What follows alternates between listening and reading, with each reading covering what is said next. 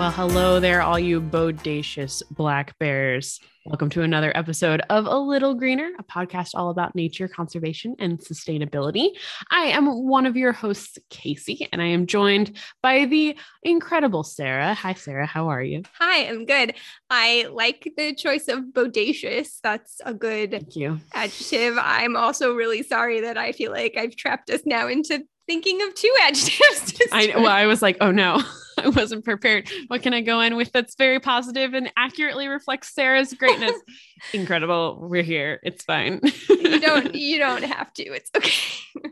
Well, Sarah, how are you this week? I'm fine this week. I feel like I even put in our little outline. I was like, nature updates from this week, but I didn't write down what my nature updates were. So do you remember what it is? No, I sure don't. I don't remember. Something was present. So yeah.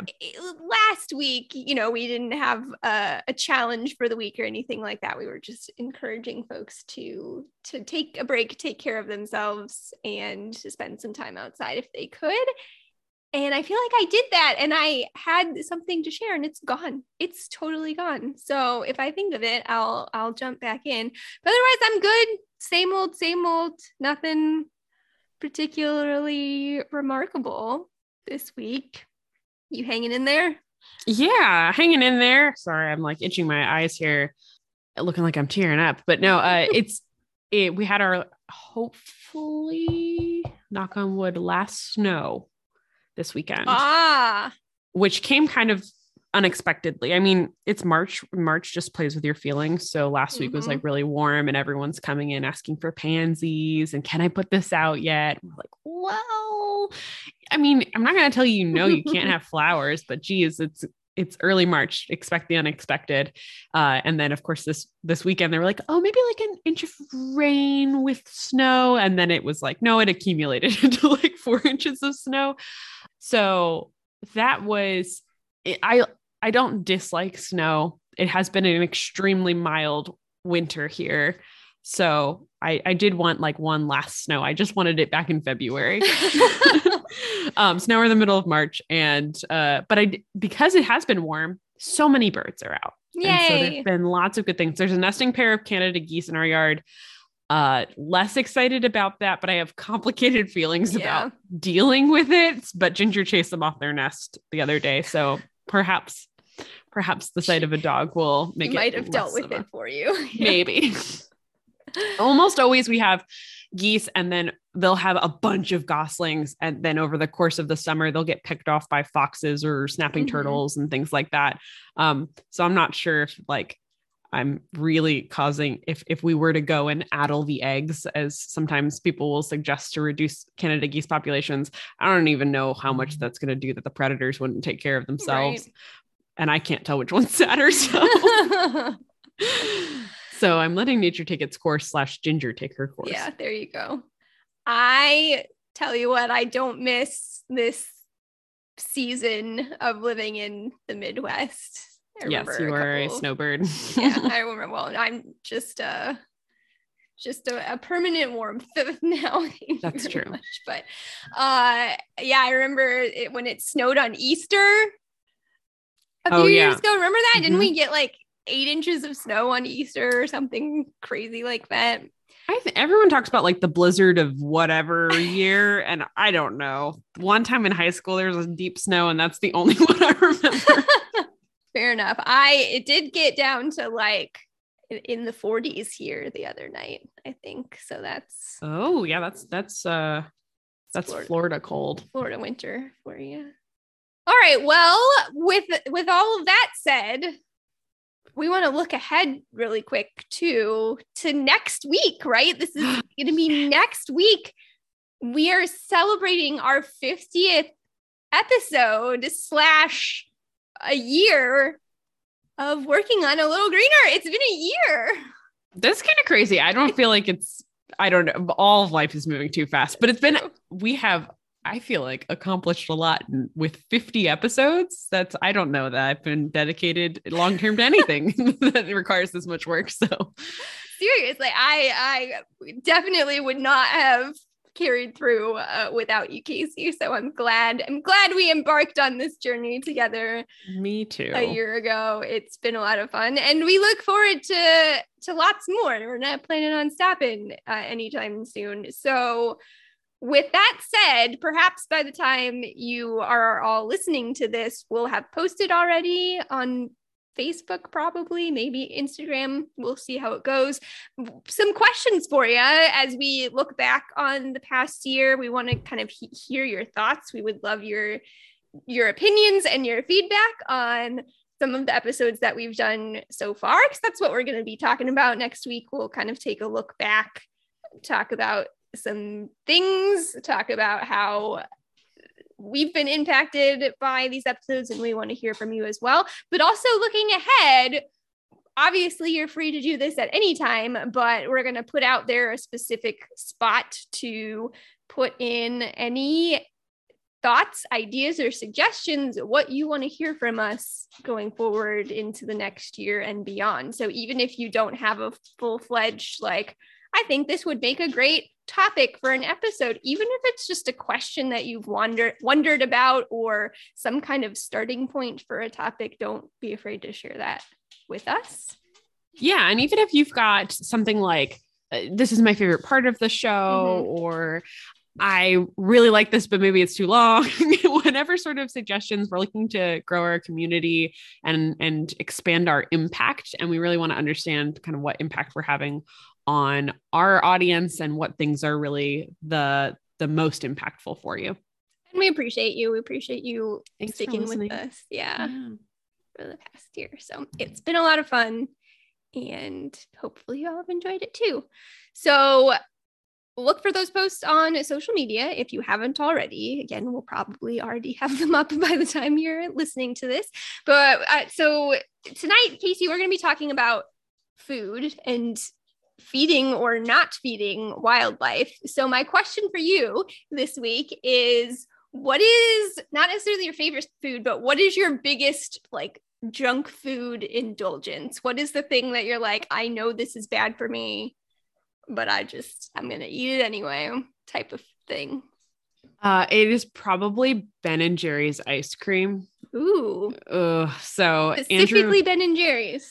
Well, Andrew and I, Ben & Jerry's is one of those companies that has made some very like public stands that Andrew and I really appreciate, that most companies aren't willing to kind of push the line on more controversial, but justice related topics. The environment is one of them. Their packaging is FSC certified. They do cage-free eggs, which is kind of fake, but it's fine. But they do lots of stuff. So we've really committed to eating mostly exclusively Ben & Jerry's. And that used to be sort of a like, okay, we'll get Ben & Jerry's. It's expensive. Right. We'll only get it like once a month. And that way we'll also eat less ice cream, because you don't need ice cream to survive. But it very quickly became, I had a hard week, let's get Ben & Jerry's, and became a like $10 a week sort of expenditure. So that is our indulgence. It's also like over 1,000 calories per pint. And that only takes about 2 sittings for us. So that would be my indulgence. I'm a huge Doritos fan as well. So if they're on the table, then it's happening. Is there a favorite Ben & Jerry's flavor? Somewhere between chocolate therapy and thick mint. Thick mint's new, and it's got like a hard layer of chocolate on the top. You got to crack open, and it's got like tiny little thin mint like cookies. It's ridiculous. Okay. I was about to say, like, I also appreciate Ben & Jerry's as a company, but I don't buy it because I am cheap, and I just enjoy ice cream in general. So I just kind of get whatever's cheapest usually, but you may have just added to my grocery list for this week. This is not an ad. No, it's not. Unless. Hey. Good choices. Good choices. You know mine probably. So I have a food and a drink, and the drink is Pepsi. I've done so much better I'm so proud of you, honestly. Like there was a time, we may have talked about this on the podcast before, but there was a time I would do like 5 cans a day. And then it cut way, way down. I dropped it back to 1 a day. And then I wasn't even drinking any during the week. And I would only have 1 on the weekends. I'm sorry to say that I've backslid a little bit. You get up early now. I get up real early now and I have long days. So I do tend to drink at least 1 every work day. And sometimes like today I'll have 2. Still not as bad as I used to be though, and I rarely will have them on the weekends. And then it's potato chips, just plain potato chips. I love them, and there's nothing that's good about, like there's just salt. The grease and the salt. The greasier and the saltier, the better. I don't go in for any of that baked whatever. Oh no, nope. Honestly, Sarah, in the time I've known you, you have conquered more like both fears and addictions than I think most people I know. You've like reduced your Pepsi consumption. You went to the dentist even though you were nervous about it. I'm just so proud of you. I appreciate that. I need to get back on it down here, but yeah, those are my 2. So we do this. We have things that we know that are not good for us that we still eat. We're going to talk a little bit about wildlife and some of the things that maybe they are eating that aren't so good for them, what impacts it can have, and what we can do about it. So stick around for our discussion.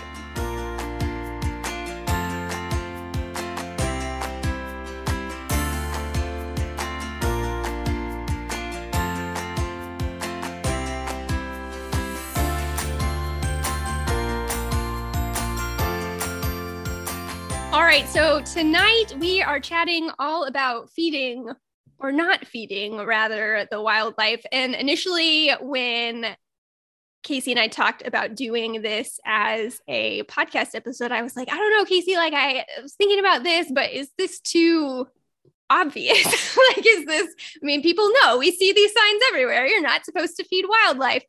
So I feel like on the surface, this seems like a pretty simple, obvious thing, but in reality it's kind of a complex situation, or at least that there are complex things that can result from feeding wildlife, and it's certainly still a very common, widespread issue that I see on a daily basis of people giving wild animals human food. So we're going to talk about kind of what the general impacts of feeding wildlife is. And I have a couple of myths that we're going to talk about, maybe do a little myth busting along the way. And Casey, I want to start off with talking about why it is that people feed wildlife. Before we get into general reasons, though, I'm just curious from you, have you ever intentionally fed wildlife beyond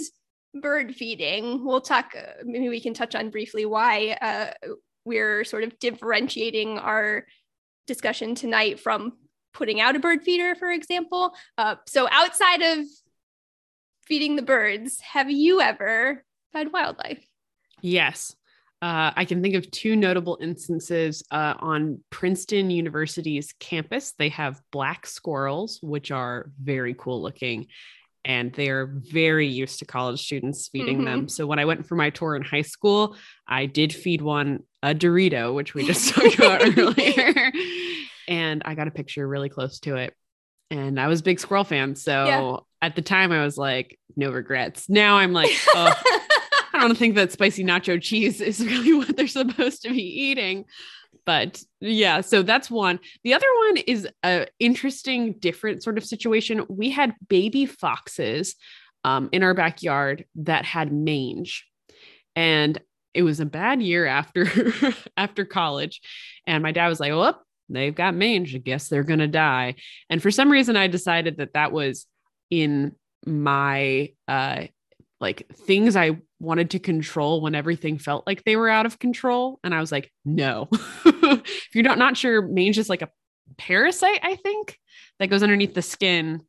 But it's so like irritating to the animal that they basically scratch their fur off and then are unable to sleep and concentrate and has lethal effects. So I ordered a like medication off of the internet from a coyote and fox rescue group that was for demanging them. And I bought chicken and I injected it into the chicken. I remember you talking about this.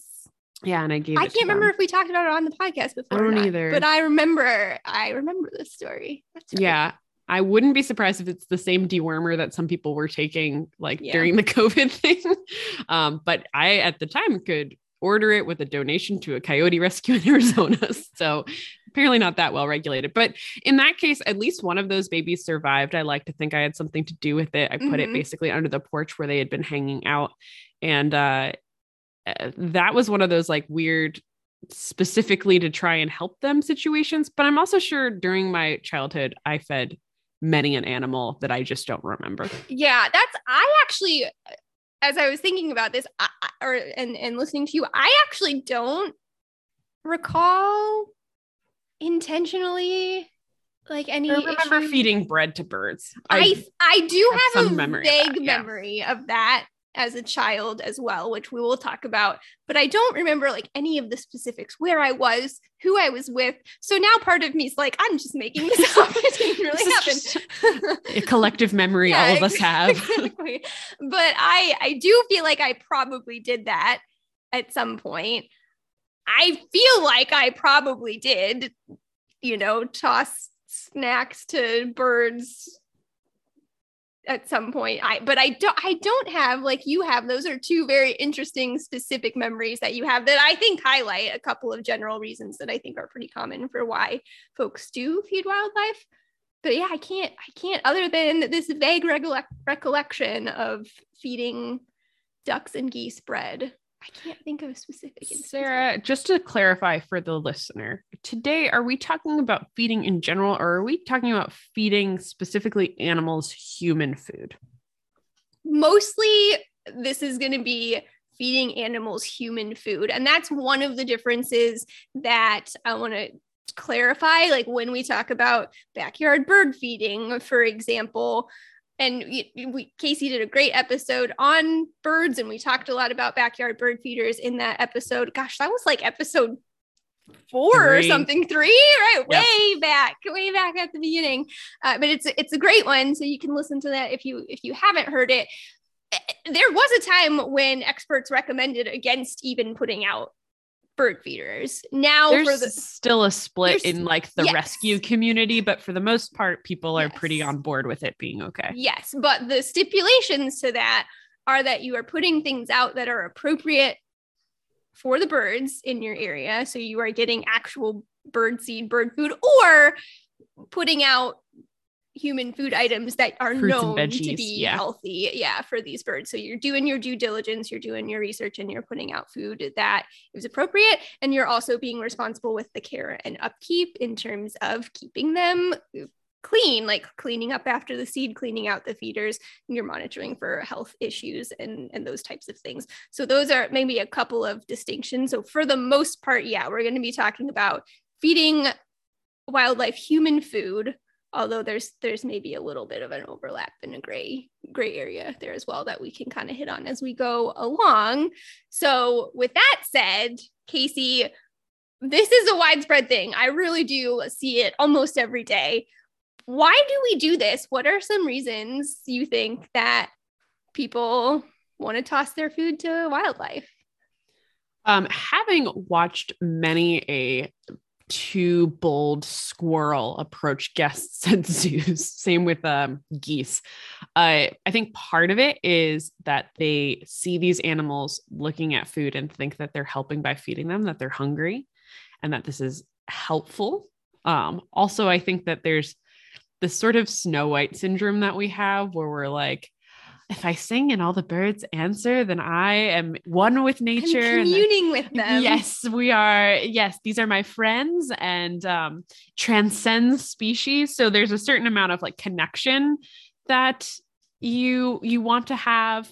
And then I think just like there is something kind of magical about being up close to an animal that is wild, not like a cat or a dog, but something that exists in a completely different realm to a certain extent than we do. And being able to have an interaction that is positive and not scary, at least in your point of view. Mm-hmm. And for me, I got a picture with a black squirrel eating a Dorito. And that was enough for 14-year-old me to be very pleased with myself. Retrospectively, not great, but like, I think that a lot of those things play into the desire to feed animals. Yeah, 100%. I think that was really well said. I think that, yeah, it's just a sort of, it brought 14-year-old Casey joy. Like it brings you happiness in that moment, right? But I think a lot of times folks have really good intentions. Like you say, they think they're helping. I was faced with temptation not too long ago. I was sitting outside in a public space, just having lunch outdoors, and there was a bird. I think it was just a young grackle. I thought I had a picture, but I couldn't find it. But I mean, this dude was bold. Like he would have hopped right up onto my little cardboard food container thing that I had if I had let him. But I don't know how a bird can have facial expression, but this thing was looking at me like he was never going to get a bite to eat if I didn't give him anything. I held out. I didn't, but there is this sort of feeling like, oh, I'm going to do a good service if I give my food to this animal. And then, yeah, I think connection is a really big one, both connection with the animals. And I mean, you and I have worked in zoo settings, and we know that even with these wild animals not being in their own natural habitat, that it is really powerful. Yeah. And I think that like, also that's another sort of situation where you might feed quote unquote wildlife is in sort of a sanctioned setting where maybe like at a zoo, you're feeding a carrot or a twig to a giraffe, or maybe you're feeding ducks pellets for them. Those are sort of sanctioned with some of the elements that we're going to talk about in the future in mind. But yeah, it really does like see the look on a kid's face when a giraffe wraps its tongue around this carrot and pulls it back into its mouth. There's just like this delight and connection that happens.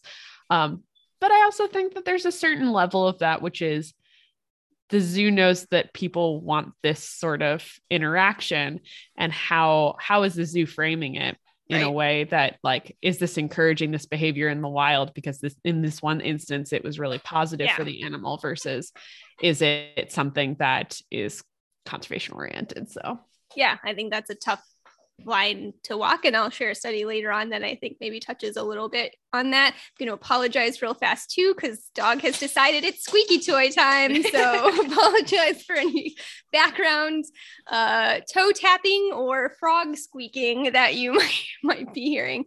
So we'll talk a little bit more about that kind of side of things as well. I also think that I want to just touch on real quick too. There are a lot of, I kind of had these categorized just as intentional feeding, which is a bad category because almost everything that we're talking about is intentional feeding, but there might be reasons where, say, professionals might step in. We talked about the manatee die-offs not too long ago here in Florida, where Fish and Wildlife finally decided, hey, no, we are actually, like, it would normally, it would not be permitted for me to go out and feed manatees, but they are going to step in and actually deliver food to these manatees. Tourism, similar situation to the zoos that we were just talking about. There might be tourism instances where animals are intentionally fed, not just at the zoo, but even sometimes wild situations. There might be animal tourism organizations that feed wildlife. Hunters will sometimes put out food, and this is where we're blurring the lines a little bit. These might not be so much feeding human food, but specifically putting out food for wildlife, using camera traps that have lures associated with them to actually attract animals.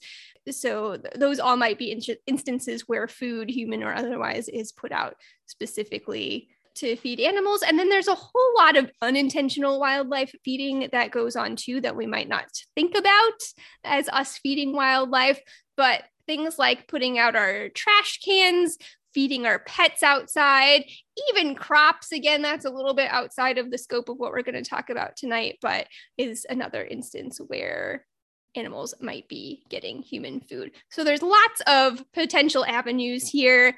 I do think that one of the biggest motivations are people wanting to help or wanting to get closer, to have that, magical moment, that black squirrel photo opportunity to get up close to wildlife, akin to when folks tap on the glass, for animals at the zoo. It's not a great thing to do. We don't like to see it, but I think a lot of times their motivation is, hey, I want to have an experience. Like, I want to see this animal up close. I want to see it move. I want to see it do something. And so folks might want to feed for that reason too. So given that, we want people to feel a connection to wildlife. We want them to enjoy wildlife. Why is this prohibited? What are the problems with giving food to animals? So we're going to address some of the dangers. And I want to start with the one that maybe should be the most obvious, but I feel like maybe is one that gets talked about less or in less detail maybe. And that's the nutrition aspect of it. We're talking about food here, but I think this is one that folks sometimes ignore, maybe because we see it so often. So I'm going to go back to your squirrel and Dorito example. And I didn't know you were going to talk about that. So thanks for giving me. It's a nice little nugget to bite on there. But we see that all the time, right? I think college campus squirrels are a thing. The Purdue squirrels were definitely a thing as well. So we're just used to that. Gulls, maybe, with French fries or whatever, raccoons eating all the food. Like squirrels, you're like, yeah, acorns. I don't know that I could tell you exactly what seagulls eat, because I would say French fries. Yeah. It's the number one source of food, because that's our interaction with them. Exactly. I had a kid ask me the other day, what do raccoons eat? And I was my immediate thought that popped into my head was trash. Garbage. So it's just so prevalent. We see it all the time that I don't think we necessarily think that it has any impact on these animals. And I will be perfectly honest with you too, as I was reading into this, I couldn't find a whole lot of specific information on any specifics related to what these human foods could potentially cause in a lot of these different animals. And some animals really do have a more flexible adaptive system. Right. Maybe the raccoons are okay. I don't know, but. Well, I feel like there's no way to design a good experiment without being very unethical. I mean, it's the same reason why we don't really know what feral cats do most of the time. Unless you strap a camera to the animal, it's very hard to figure it out. And also, I guess, unless you're sampling stomach remains of animals that have died. Right. So it's just hard to kind of tell the long-term impacts. We still argue about the long-term impacts that certain foods have on human health. So I just don't know that it's easy to generalize that anyway. I think it's safe to say that the thing Oreos isn't good for you, and it's not good for the raccoon either. There are a couple of specific examples, and I wanted to use an example from our domesticated species real quick, just to kind of illustrate how even though some people might argue, well, we do eat these things, we eat all of these foods, it's not going to be that bad for these animals. Even animals that seem similar enough have specific nutritional needs that are going to differ from other species. So if you look at cats and dogs, we buy these pellets or cans from the grocery store and feed them to our dogs and cats. They probably look similar to us. They smell similar to us. We probably think that they have really similar diets and digestive systems. But if you solely fed your cat dog food, it's going to have disastrous health effects for them. So we know that cats are carnivores. Cats are what's called obligate carnivores. They have to have a meat-based diet. Dogs are actually omnivores, so they'll eat a little bit of everything. Cat food has a much higher protein content than dog food. Dog food is also lacking in specific nutrients that cats do not produce and have to take in from their diet. So it can lead to anything from lethargy and hair loss to reproductive issues, heart issues, and blindness in cats if they were to get a canine diet instead of a feline diet. So that's just one example of how nutrition and balance of nutrition can make a big difference from species to species. So just because we can eat something and it's safe for us doesn't mean it's safe for animals. If you're a dog owner, you better know that as well, that your dog can't eat grapes or raisins, or a host of other things.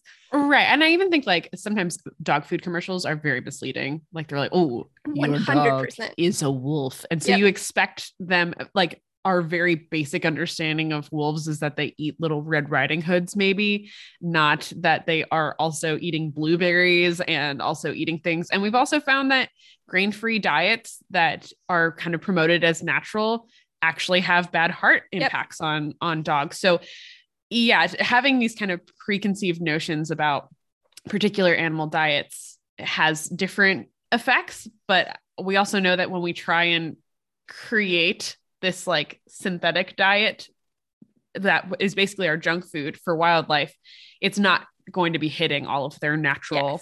It's more complicated than maybe you think.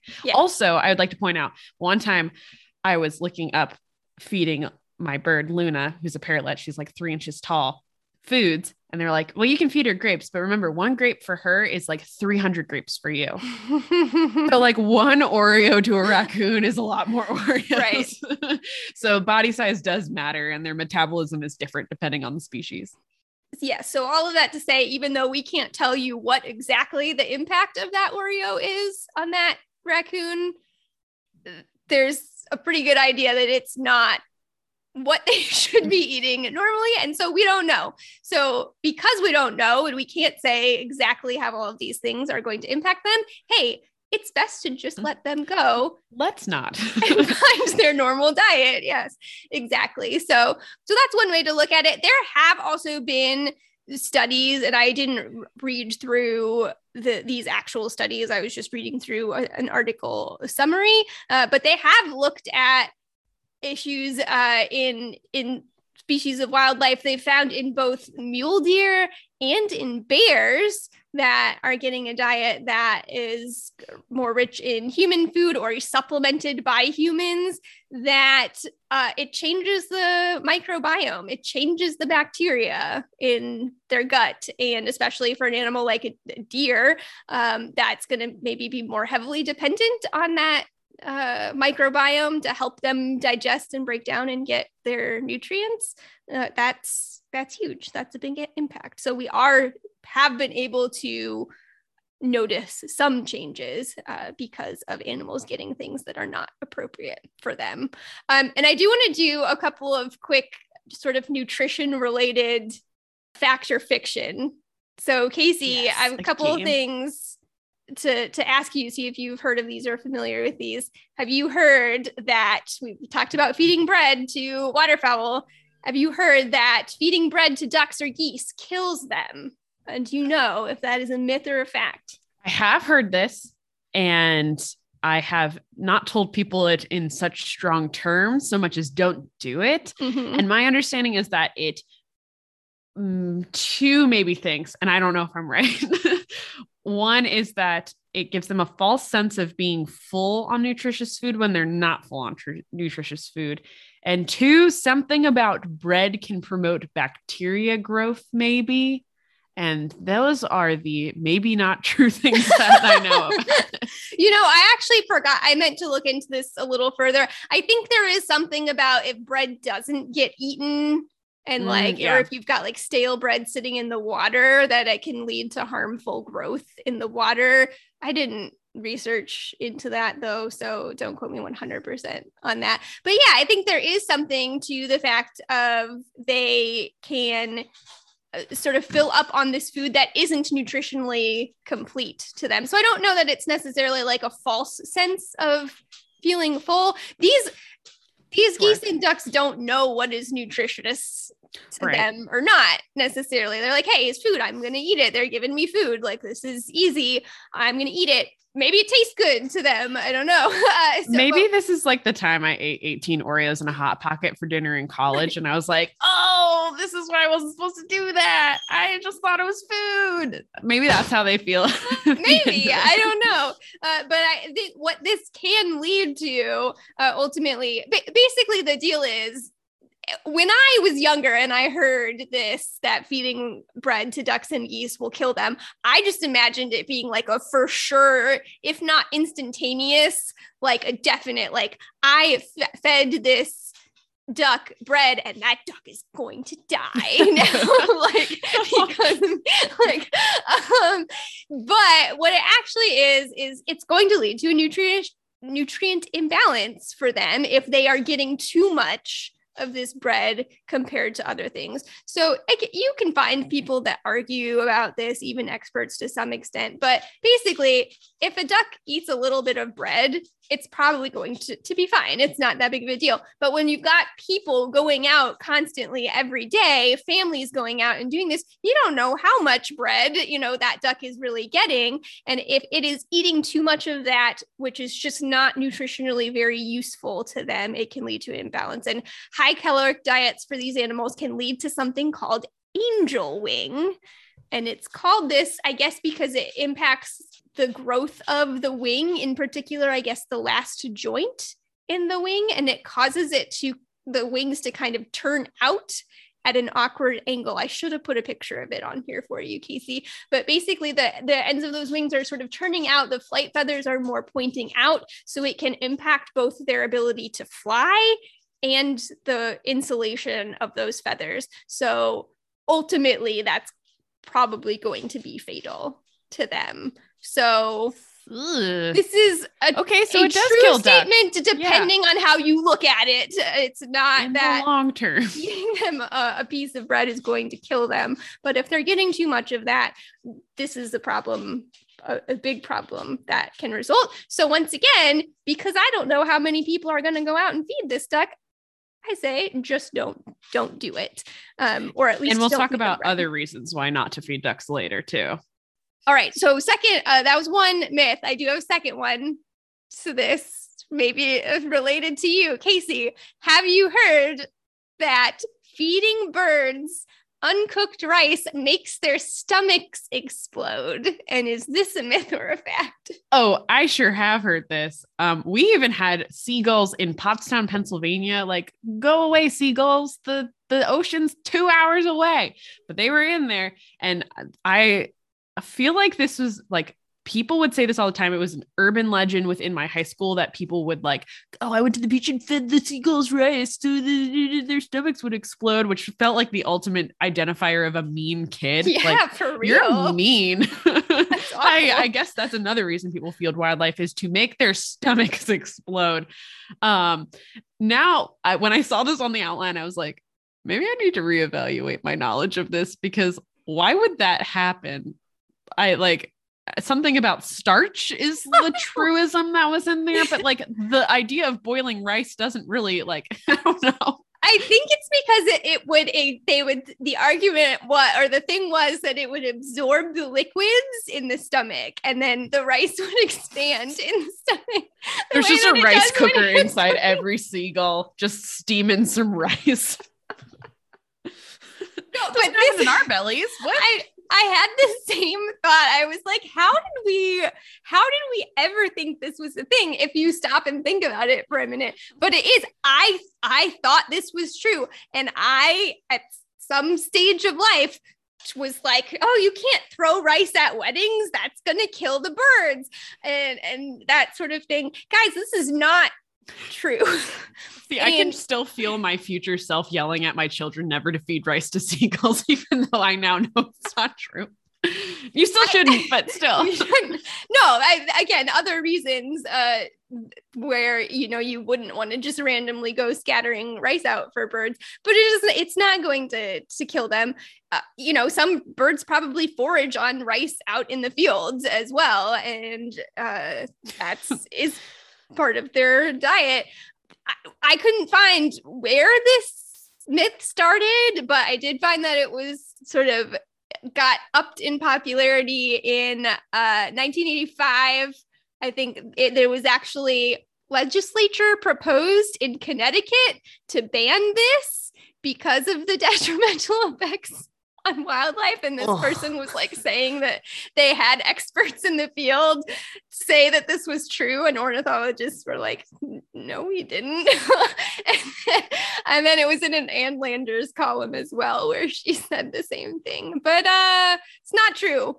It's a bold stance to go pro seagull, right? Honestly. We probably would say, well, I don't know. I don't know that it was seagulls per se. It was like songbirds more. Oh, okay. Yeah. I only ever heard it when it came to seagulls. Oh, really? No, yes. I'd heard of it more as just a general bird thing. But there you go. Rest assured. You're fine. It won't make their stomachs explode. It's better than them eating plastic. There you go. So, okay, again, problem number one, nutritional imbalances. We don't want to be giving animals things that are not appropriate for them and their digestive system. A second potential fallout from feeding wildlife is the spread of disease / incurring injuries from animals. And this might be animal to animal. So I think we mentioned this on the episode on cats as invasive species, but I don't think we ever really came back around to it. But this is something that we might see for folks, again, trying to be helpful, that put out food for these colonies of feral cats. They're like, oh, look at all these poor cats. I want to do something to help them. They put out these sort of communal food bowls. This is going to attract all of those cats and other wildlife to that area. And that just creates a sort of cesspool source, easy transmission of disease. I was also reading about a study kind of looking at this. They looked at both cat food and also spilled food from bird feeders, actually, and kind of looked at the incidence of other wildlife. So then they would see things like skunks and raccoons primarily. And the presence of cat food in particular really upped the number of quote unquote unwanted animal visitors, and also escalated aggression between them as well. So it can lead to illness and injury between animals. But also, if we start getting into people trying to hand feed wildlife, it can lead to injury to people as well, and potential disease transmission. Yeah, zoonotic disease is no joke, guys. You do not want rabies or whatever else that animal that you're trying to feed kindly out of the palm of your hand, because remember, you're friends and you're Snow White and they would never bite you. Snow White would have a lot of diseases. Well, maybe not her specifically, but she had a lot of birds pooping in her house, so probably. Oh man, if fairy tales were the real world, Snow White would have rabies and a lot of fleas and everything else. It's true though. Casey, I'm glad 14-year-old you made it off injury free, but a 2021 National Park Service post on Facebook, I don't have the numbers behind this, but their post stated that squirrel bites were one of the most common injuries that they saw in parks. And you probably don't have to look too hard. You've probably heard stories about the effects of injuries from people trying to feed wildlife. I just happened to pull up this gem about a squirrel in the UK that bit 18 people. I think it was over the course of 2 days.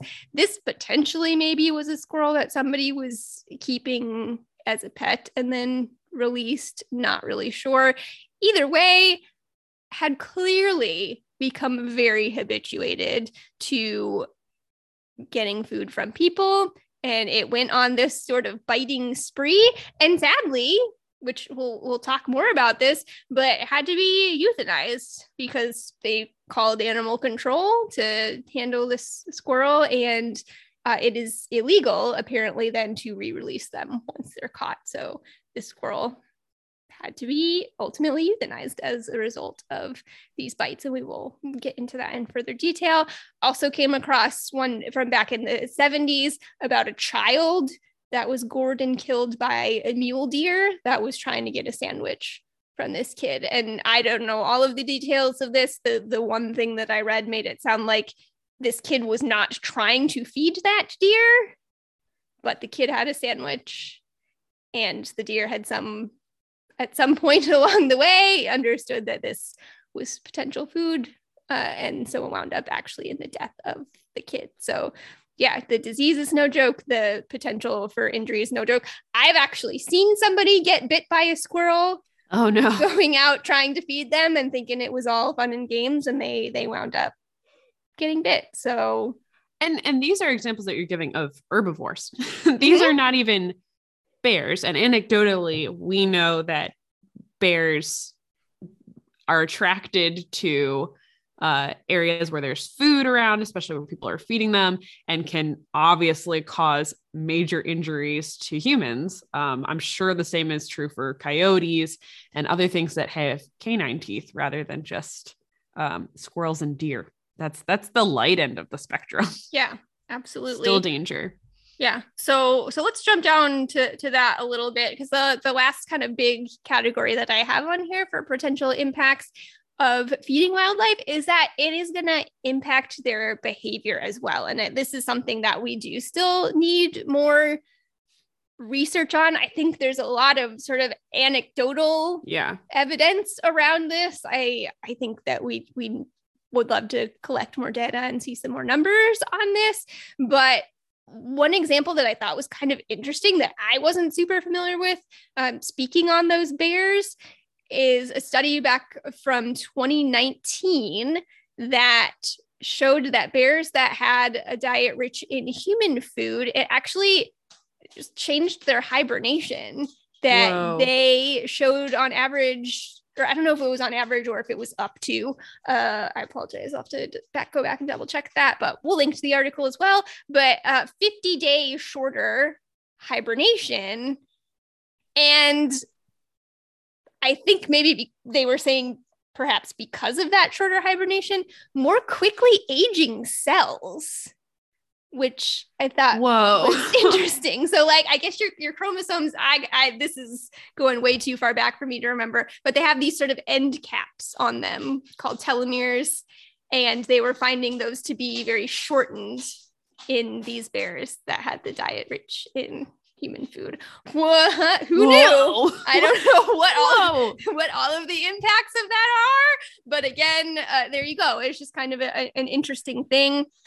I think like relating to bear hibernation, for people who don't know, bear hibernation is very flexible. There's typically not a set amount of days that bears are hibernating. It really depends on kind of the resources available. So probably, and I can't say definitely, but probably the bears were experiencing a greater availability of resources because they were being fed or had access to that food, and therefore didn't need to sleep as much. But that's unnatural. Yeah. Yeah, it's unnatural and potentially has other effects too, right, that we're not aware of. So that was interesting. There was another study that on macaques, and I think the goal of this was they were actually looking at whether the social kind of structure or hierarchy or relationships between the macaques had any impact on how much human food these macaques were taking. But they also ended up noticing kind of the reverse, that when these macaques were spending time by the roadside where they were getting all of these free snacks from people intentionally feeding them, they had less social interaction with each other. They had fewer social interactions. And so that was really just an observation from the study.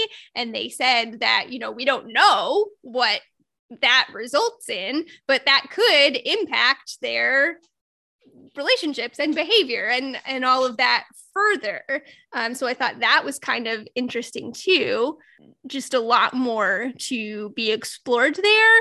But I think ultimately the thing that we know that happens when these animals are fed is the simplest one. They know that they can get food from humans, so they are going to seek out human interaction more, or not be as afraid to approach humans, which can lead to dangerous situations for both people and animals. Bears are kind of the poster child for this, at least in this part of the world. The macaques I mentioned, certainly across their range. Also, there's a whole bunch of dynamics around human wildlife interaction with them. But just as kind of an interesting note on how this has changed over the years, in the early 1900s, were you familiar with this, Casey? They had like garbage pits, garbage dumps in Yellowstone, right? So the trash would end up in these pits.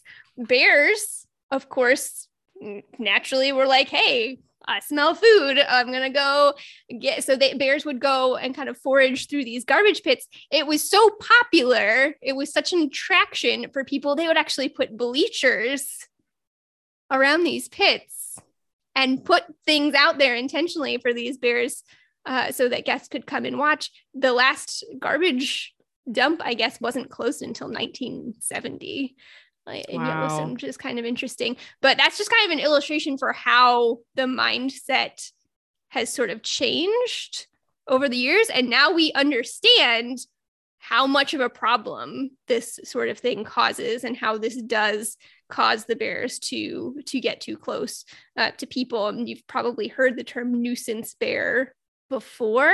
It's one of my least favorite, like it makes my heart hurt, because this is a bear just doing what a bear needs to do, right? These bears need to find food. If they've been accustomed to getting food from people, they're just doing what they need to do to survive. But unfortunately, what happens is, because that's a dangerous situation, that bear at best is going to have to be relocated, which is disruptive in and of itself. But oftentimes they're just going to be killed. They're going to be euthanized, which not only is not fair to that bear, takes numbers out of their population, can also leave orphaned bears, and a whole host of other problems. This is not just bears that this happens to. Obviously, I mentioned the story with the squirrel. Depending on where you live, this might happen with deer or raccoons or whatever, where these animals and have to be trapped and oftentimes killed. So dingoes is another one in Australia where they had culling of dingoes in certain areas. There's been culling of deer in parts of Canada as well, in part due to this habituation to human food. So it's not just something we say. This has very real, potentially serious impacts for wildlife. Yeah, I have a memory of being a kid, and it was somewhere in New York with my grandparents, and we were by a body of water, and there's a whole bunch of ducks there. And I remember I don't know if we were there to feed the ducks, but I do remember when we opened the minivan door, a duck jumped into our car with us. And that's not a normal behavior. They should be pretty afraid of humans. They should not be thinking that we're an attractive place to be going on a ride with. So it's definitely, you've probably seen it. If you've seen a park squirrel approaching you a little too close, I actually think they're kind of intimidating, especially in the Midwest where there's giant fox squirrels. Yeah. They're so big. Oh my goodness. And those are squirrels. Like, there are so many different types of wildlife all around the world. And especially if you're a tourist in that area, you might not see the negative consequences of it, because you might be the one enjoying the connection element, not seeing what the long-term impacts are on that population or on human wildlife interactions. Yeah, I mean, that's a good point. So we talk about those macaques in some parts of the world. These macaques that you might throw food to as a tourist, like, they break into people's houses. Right. They do. So there are, that's a really good point, that you're not necessarily seeing all of the consequences of the interaction. I think, as with so many things we talk about, that's that's the biggest reason. We see this moment where we're like, oh, this bird is going to be so happy if I give it a piece of my food.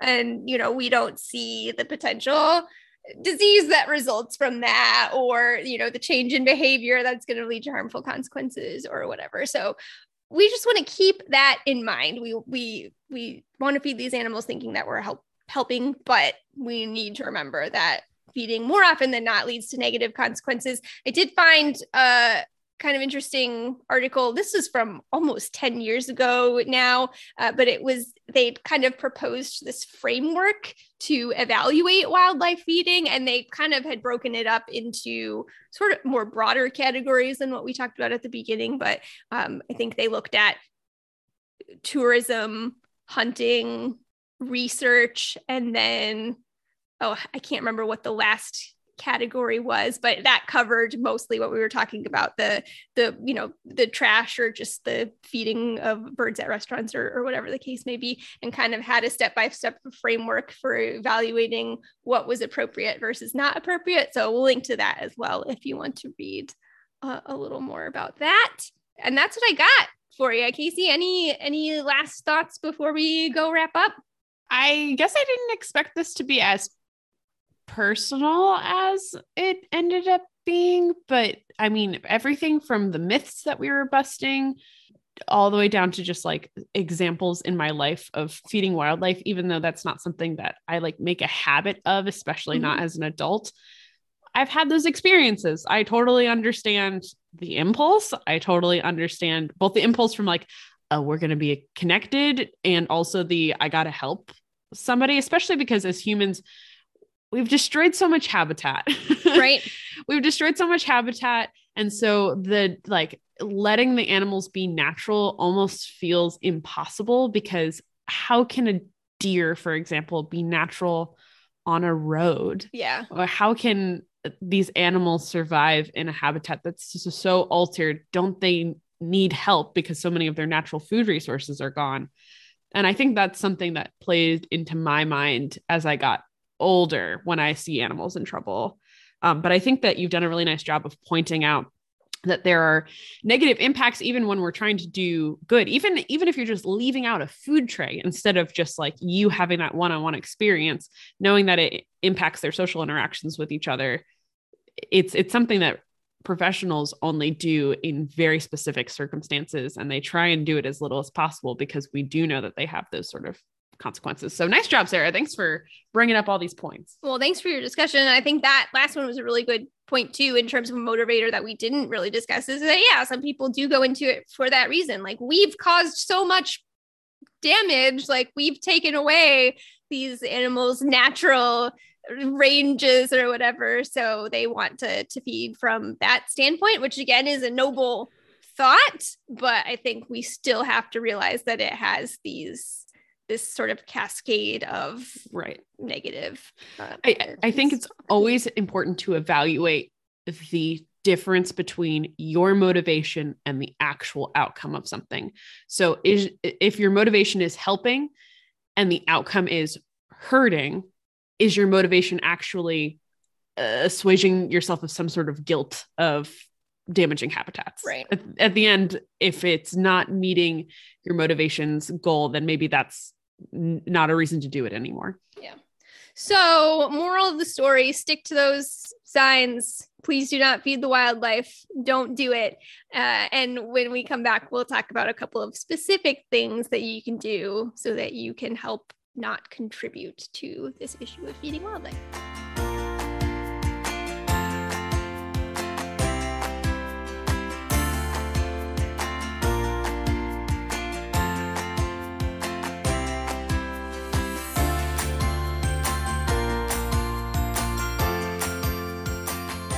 All right, welcome back, everyone. Thanks so much for hanging out and listening to us this week. We're back with our challenges for the week. I've got a few for you that I think are going to be pretty simple. So the first one, if you want to help not contribute to the problem of feeding wildlife, challenge number one, just don't do it. resist. And this is maybe more of a challenge than we think. Like I said, I was very, very tempted with my bird friend to just, I was like I had like the angel and the devil on my shoulders, you know, and the little devil's whispering in my ear, like, what's it really going to do? Everybody else is going to feed him anyway. Just give him part of a French fry. It won't be that big a deal. So resist. Know that you are not harming that bird by not giving it food. And even, yes, if the next person at the table is going to do it, at least you are not adding to that issue. So just choose not to do it. I think like on top of that is reframing. I always think about like, okay, teaching the next generation, reframing a connection with wildlife outside of some sort of exchange. So just because you're feeding the animal doesn't necessarily mean that's the only way to have that connection. Mm-hmm. Observing an animal passively from a distance, even if it doesn't feel quite as personal, we have to put value into those sort of interactions as well. So that it's not just like the only way that you can experience wildlife is to be as close as possible and to have them deviate from what they're doing naturally. Like there's value in seeing them be themselves outside of a human context. Yeah, 100%. The next couple are just designed to encourage you to think about some of those ways that you might be passively feeding wildlife. So not necessarily intentional feeding, but other ways that you might still be attracting wildlife to human areas.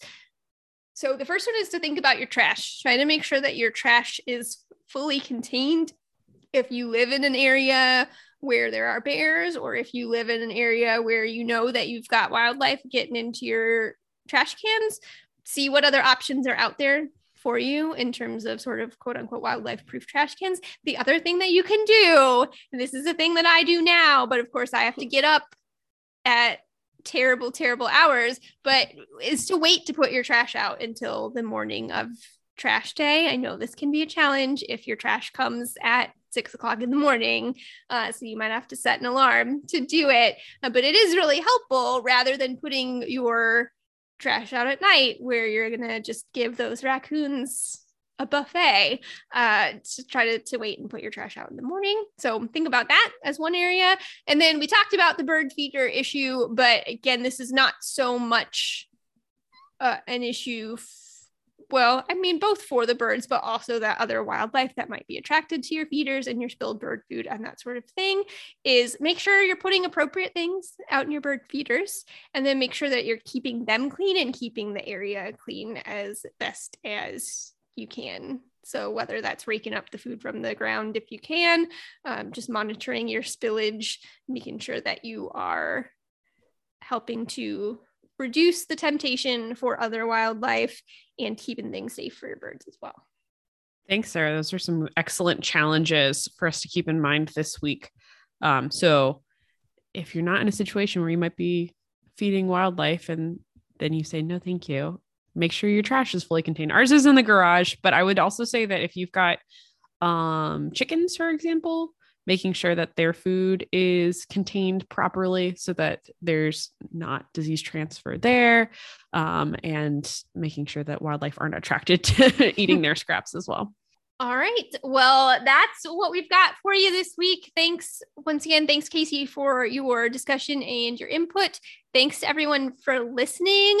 You can find us on social media all over the place. You can find us on Facebook at we're a Little Greener Podcast. You can find us on Instagram at A Little Greener Pod.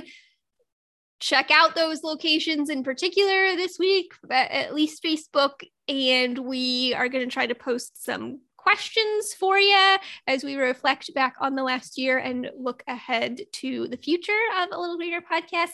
You can also find us on Twitter at A Greener Podcast, and you can email us at alittlegreenerpodcast@gmail.com. Thanks for listening, everybody. Let us know what you think for our 50th episode / 1 year anniversary. Thank you, Sarah. I would have never done this podcast if it weren't for you. And so I am eternally grateful for that and this experience and this extension of our conservation education journey. But I'll save all the gushiness, I guess, for the 50th. So thanks for listening, everybody. Have a good week. Bye. Bye.